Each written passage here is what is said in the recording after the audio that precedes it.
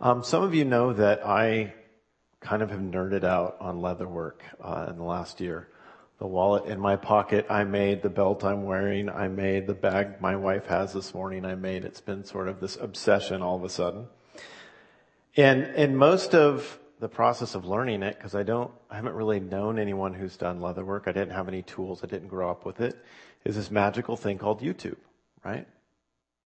And Instagram helps too.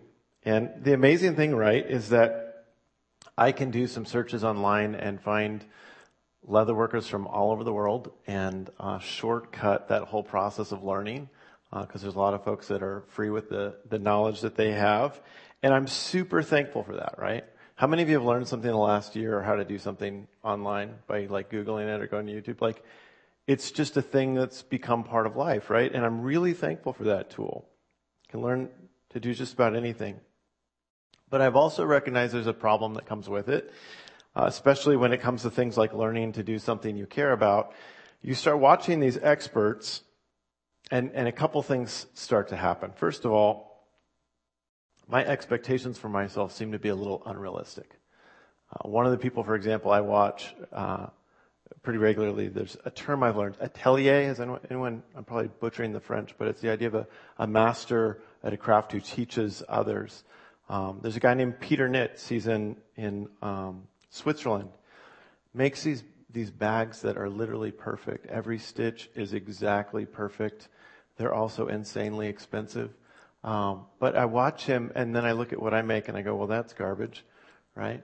There's another guy in Montana that I watch who makes incredible boots and bags and all these things. And again, I learn from him, but at the same time I watch it and then my stuff looks kind of lame, right? I forget that often you're just seeing the Instagrammed versions of what people do. You don't see all their mistakes. They just show you the stuff that went really well, right? That kind of happens. But secondly, as I watch these various craftspeople, I also see their workspaces and all their tools. And I will admit it's easy to start to covet a little bit, right? You see these glorious spaces that are well lit and filled with all these tools I'll probably never afford. And I just start to daydream about how amazing it would be to have a leather splitter or a clicker press or all these other things that you probably don't care anything about, because it would make it easier, right? If I watch too much of this stuff, it very quickly goes from being helpful to almost being paralyzing, right? In a similar way, when I was in high school, I loved playing guitar, and I worked every single day to get better at playing guitar, and then I went and saw this guy, Phil Keaggy, in concert. And I wanted to throw my guitar away. Like, he was so good. He is still so good. I can never, ever attain what he does. And so sometimes, we see greatness at something we care about, and it's almost paralyzing. It's like, why bother? Anybody ever feel that? So a few of you do? Good, I'm not alone.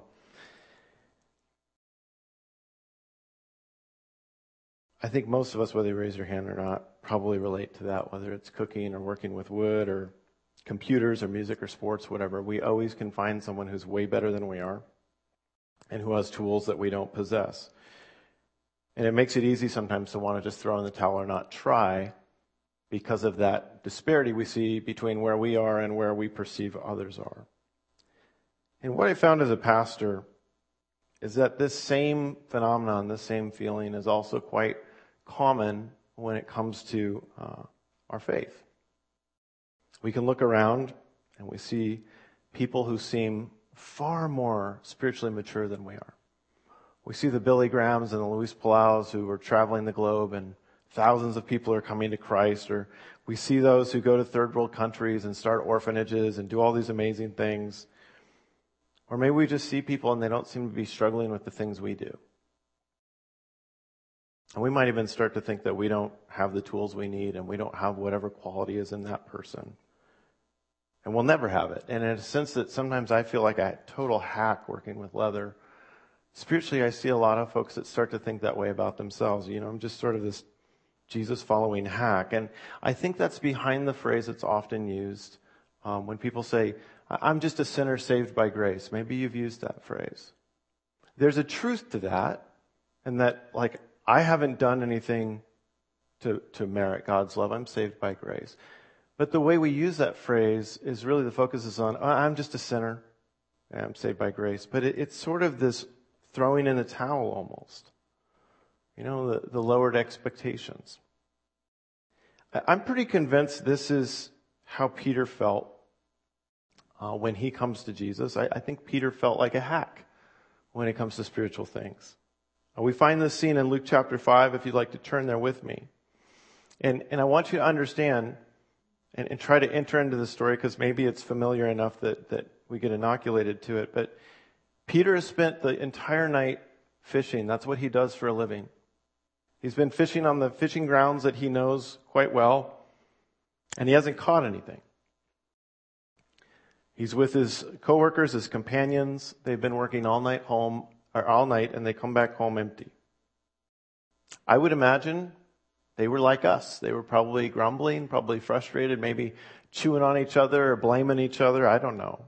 But it probably wasn't a great feeling. And there they are. We find them on the shore doing the part of fishing that is no fun. They're sitting there cleaning and mending and sorting their nets, right? Not a lot of people go, I'm going to go out and clean nets. Usually it's more, I'm going to go out and go fishing, right? They aren't in their Sunday best. I'm sure they're dirty. They probably stink. They're tired. And so this crowd begins to build on shore because Jesus has come and they've come to listen to this great teacher. I would imagine as Peter and his companions look to the crowd, they probably see some people that to them represent the experts of being religious. The people who have it together. Maybe it's some of the religious leaders, the Pharisees who seem to follow Jesus around as he's teaching, but they see in that crowd people that they're not like. And maybe there's folks looking down on them because of what they do and how they look. And so this surprising thing happens. Again, this is Luke chapter 5, verse 1. We read that one day as Jesus was standing by the lake of Gennesaret, by the way, this is the same body of water as what's called the Sea of Galilee. It has a couple different names. The people were crowding around Jesus and listening to the word of God. And he saw at the water's edge 2 boats. They're left by the fishermen who are washing their nets. And he got into one of the boats, the one belonging to Simon, and asked him to put out a little from shore. And then he sat down and taught the people from the boat. Now, if the story stops there, just if you can imagine this, I think it was probably awkward. There's this whole crowd. They see that there's no fish in their boats. They see that they came up empty. They see him as tired. Here comes Jesus. He asks to get in their boat of all boats.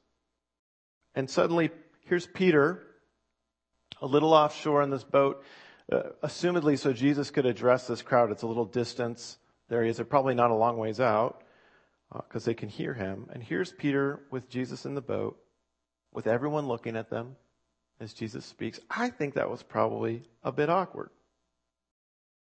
And so Jesus finishes teaching. And by the way, there's nothing in the text to suggest that the crowd dispersed or went away. They're likely still hanging around because they seem to do that. They wanted to see where Jesus would go next and continue to watch and hear what he said and did. And so Jesus asked Simon Peter to do something, and perhaps you're familiar with the story. We continue in verse 4.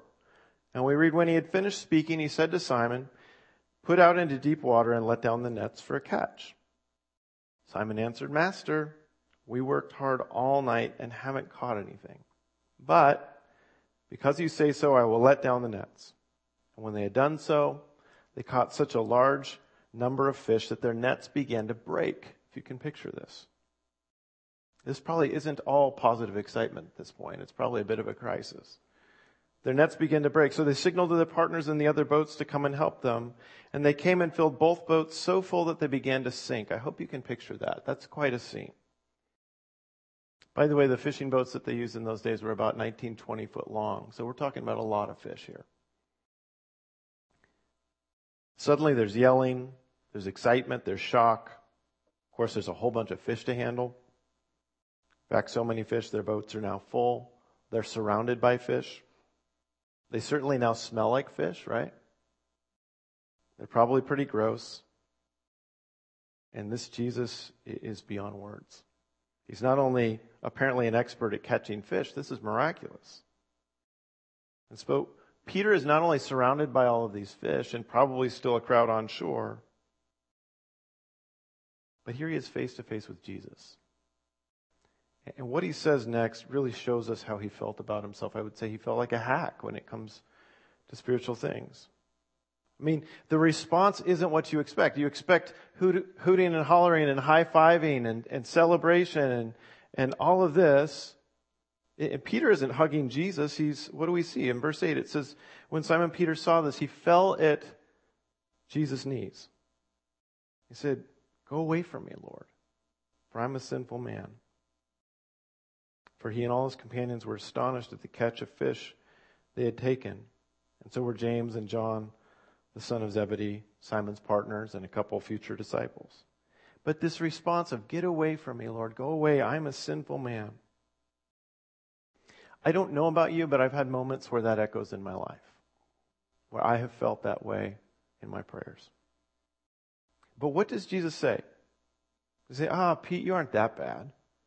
If you try really hard, you got something we can work with here. Or I get it, that's cool, we can't all be great. No. Actually, what Jesus says is astonishing. He says to Simon, "Don't be afraid. From now on, you will fish for people." Interesting phrase. So they pulled up their boats on shore, left everything, and followed him. It's quite a scene. Don't be afraid. I'm going to transform you into something that's completely new.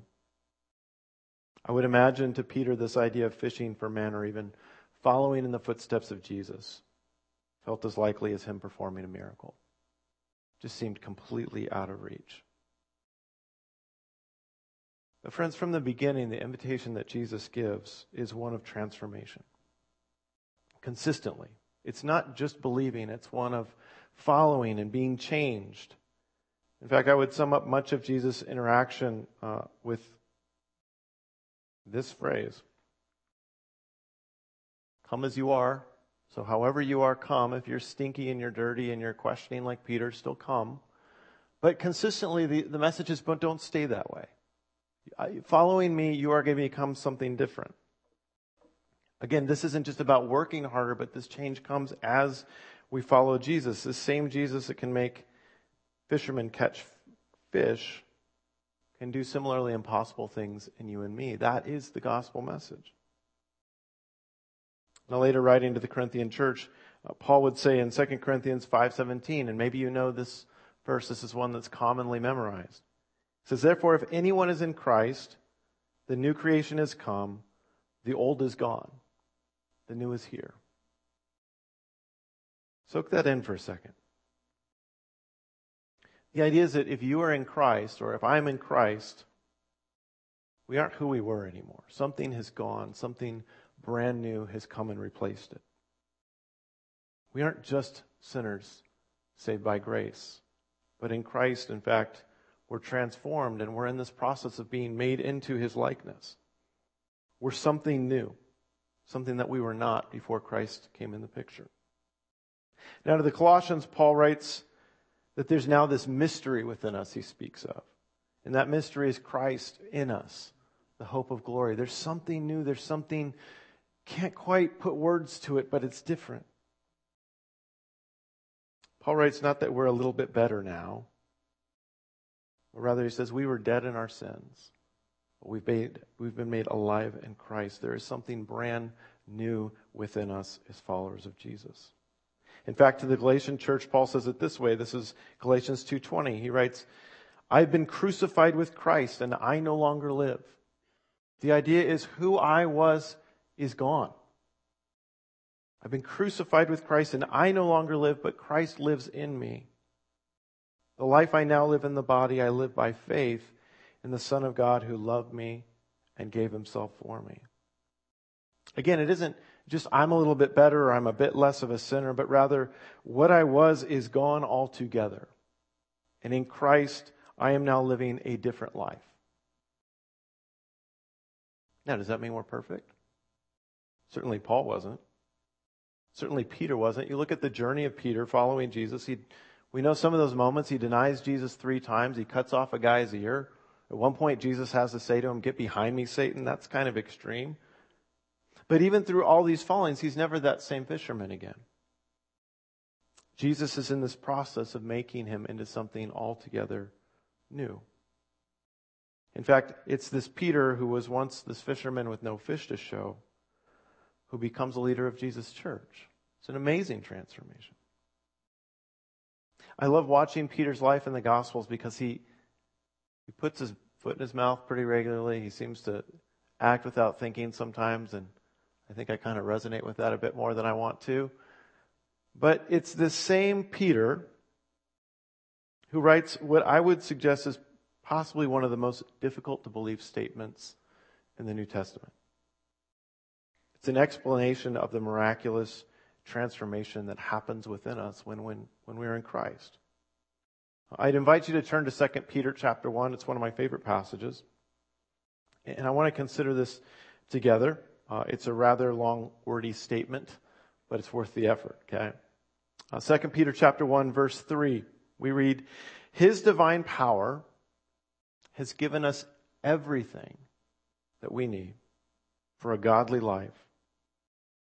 Just hear that again. His divine power has given us everything we need for a godly life through our knowledge of him who has called us by his own glory and goodness. And through these he has given us his very great and precious promises, so that through them you may participate in the divine nature, having escaped the corruption in the world caused by evil desires. This once fisherman, once stumbling follower of Jesus himself, writes that through God's power and through our knowledge of Jesus, we have everything we need already to live a godly life. Even more, he writes, we now have the power to participate in the things of God and to escape the corruption that once held us. I just wonder this morning, do you believe you have that capacity? Do you believe you have the ability to partner with God in the very things of God? Do you actually believe that in Christ you have the ability to overcome sin and its corrupting power in your life? I mean, do you believe you have what it takes to live a truly godly life?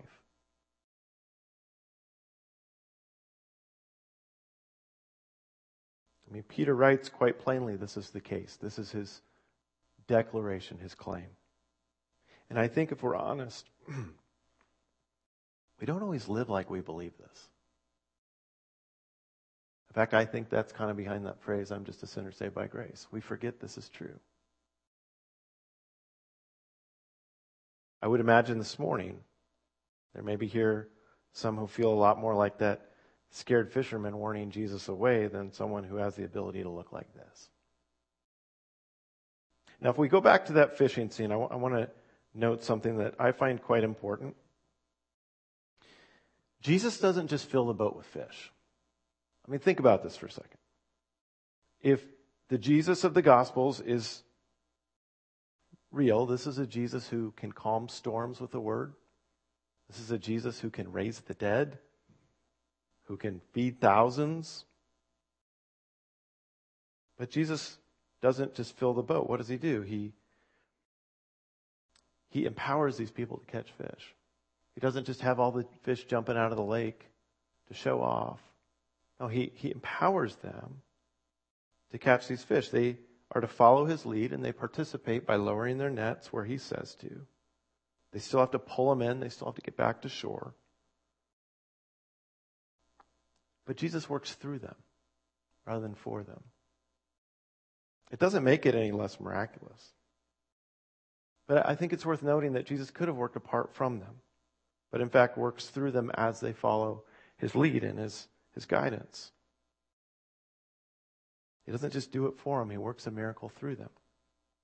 By the way, he does the same thing in the feeding of the thousands. If you pay attention to that story, Jesus doesn't just go feed everybody as his disciples do it. He has them a part of the whole process. In fact, he even allows them to be a place of asking the question of like, what are we supposed to do? We're at our end, basically. And then he has them participate in this miracle. Jesus seems to work that way.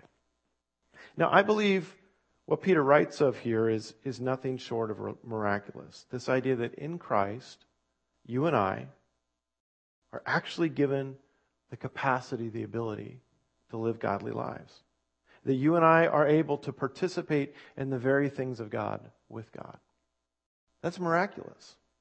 The idea that in Christ, you and I actually have the capacity and ability to escape the things that have entrapped us, the sins that catch us.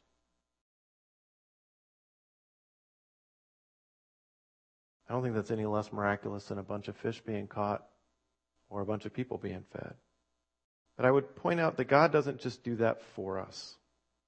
He does that through us, through our transformed lives in Christ.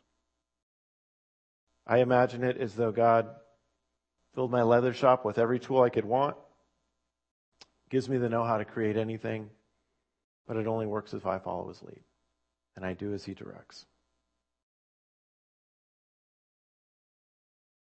You and I have nothing less than completely transformed lives and abilities in Christ as we follow his lead. The scriptures are clear on this. Now, Peter goes on to flesh this idea out for us. How does he continue in this amazing declaration that in Christ we have everything we need to live godly lives, to participate in the things of God, and to escape sin? Well, look with me. This is 2 Peter chapter 1 again, picking up in verse 9. He's just made this declaration, right? This amazing statement.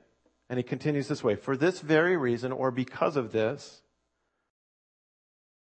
make every effort to add to your faith goodness, and to goodness knowledge, and to knowledge self-control, and to self-control perseverance, and to perseverance godliness, and to godliness mutual affection. It's also called brotherly love. And then to mutual affection, love. And that word for love is the word agape, which is this idea of a love that gives itself away. He says, if you possess these qualities in increasing measure, they will keep you from being ineffective and unproductive in your knowledge of our Lord Jesus Christ. That's quite a promise, right? By the way, he doesn't say if you have them in totality. He says if they're increasing. This is the case. It's not a finish line we get to. It's a process that happens through our lives. But on the flip side, verse 9, he says, but whoever does not have them is nearsighted and blind, forgetting that they've been cleansed from their past sins. It's as though he's saying God has given you the full tool set and the abilities. It's time to put it to work. It's time to focus on this. And so this list, I want to go through this quickly because I actually believe these sort of build on each other. It makes a lot of sense. He begins with adding to your faith goodness, or some of your translations have virtue. The idea is actually having the courage to do what's right. It's not just doing the right thing. It's the idea of actually having the courage to make the right choice and do the hard thing. And then as you grow in your goodness, to add to that knowledge, the idea here isn't academics, it's a practice knowledge. It's, we might say, experience. It's fleshing it out. And then to goodness and knowledge comes self-control.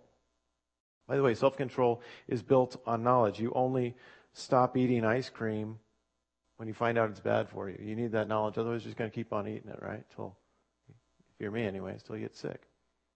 Knowledge changes behavior. Knowledge is the base of self-control quite often. Self-control is what it sounds like. It's the ability to wait is really what it is. It's the faith that if I wait, good things will still come. And I don't need to chase them in the wrong way now. So then to self-control, perseverance, which, by the way, perseverance is self-control practiced over and over and over and over and over and over. That's all it is. You develop it by practicing self-control, and at some point that turns into perseverance. And he says to add to perseverance godliness, and the idea of this word is that we're living in such a way that we're at the same time worshiping God and placing God first, and also serving others and honoring them. That's actually the full picture here. And we'd point out this isn't the starting point. This is the logical next step from self-control and perseverance, which come from godliness and knowledge, or goodness and knowledge, I should say. And then from that comes the mutual affection, which leads to a Christ-like love. And the end point of this progression is this love. I would argue that Christ-like love is actually what it looks like to participate in the divine nature. When we practice that Christ-like love, we find ourselves doing the things of God with God. And that's where Peter's calling us to be. That's where we're headed to.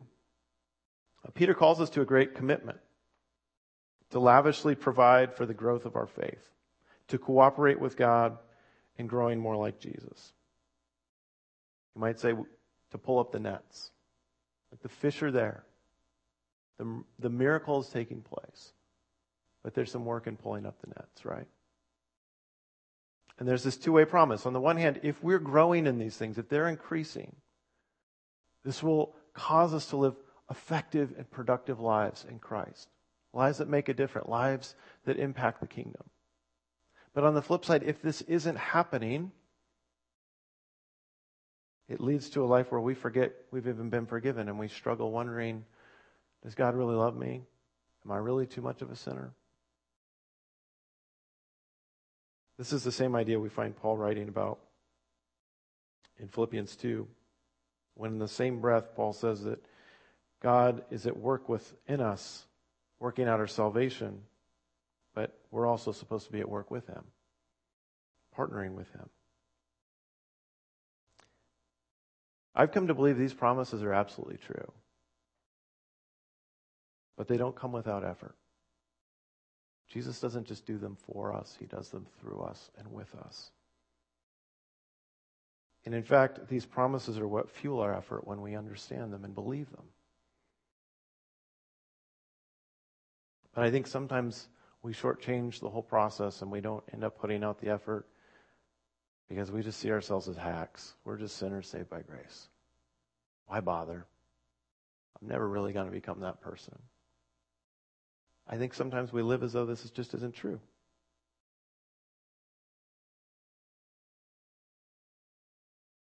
In Christ, you are a new creation.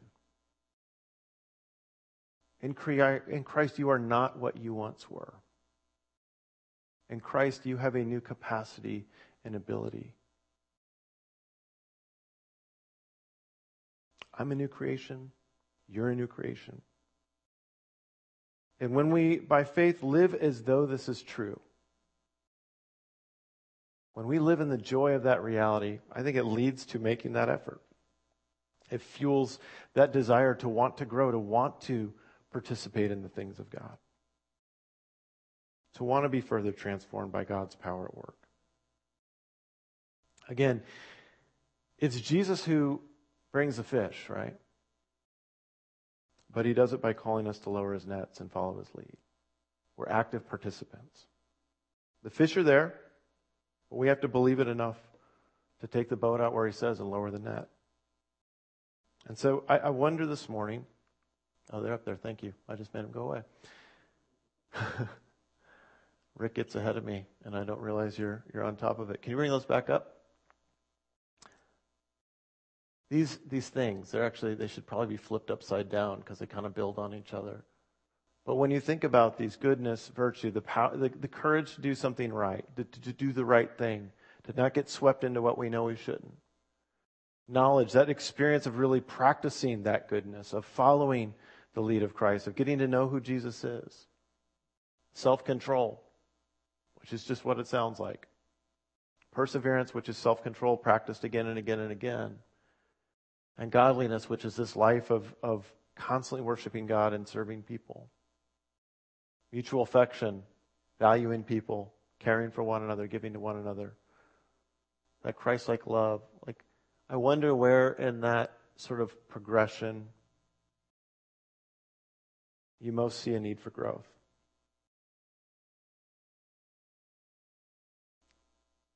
I think this morning Jesus says to each of us, come just as you are, but don't stay that way.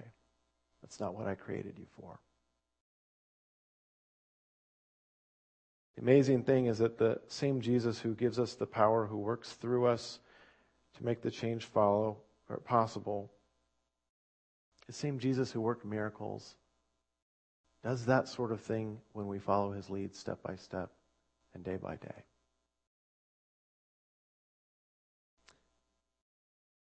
I want to invite you to consider what it would look like to make every effort to add to your faith this week. Now, those of you who've been tracking with us, our community groups have been going through this book, The Good and Beautiful God. And last week, our soul training challenge was to read through the book of John. And you might remember I suggested last Sunday, if that's a difficult thing, listen through the book of John. I actually did that this week. I've told a few of you, I found something online. You may not like it at all. I found it really compelling. It's called Streetlights, if you want to look it up. It's a group from Chicago who read the scriptures with like a backbeat, almost like you're familiar with sort of house music behind it. It's really great while you drive. 2 hours I listened through the book of John and heard it in a new way. God spoke through it. It's amazing how God does that. I encourage you, if that's not something you did this last week, whether it's reading or listening, soak in the Gospel of John. But this week, the soul training that we're going to be working on in this next chapter is spending time in solitude, considering who we are in Christ, and listening for his lead. I think that's what making the effort looks like. It's not just trying harder. It's listening to the lead of Christ and acting on what we hear. I want to invite you to revisit that passage in 2 Peter this week and wrestle with, do I really believe this? Do I really believe this is who I am in Christ? And if you don't ask for the faith to believe in it, and start acting on it. Let's pray. Father, we ask you to be at work within us. We thank you that it's you who brings the change, and yet you invite us to participate in the process. We ask that you would make us more fully into people who resemble Jesus, people who reflect your love and your goodness. We ask for the desire to make every effort to add to our faith. But we ask that that desire would come not from striving or earning, but from joyfully realizing what you've done in our lives already. Would you make us more like Jesus? We ask. Amen.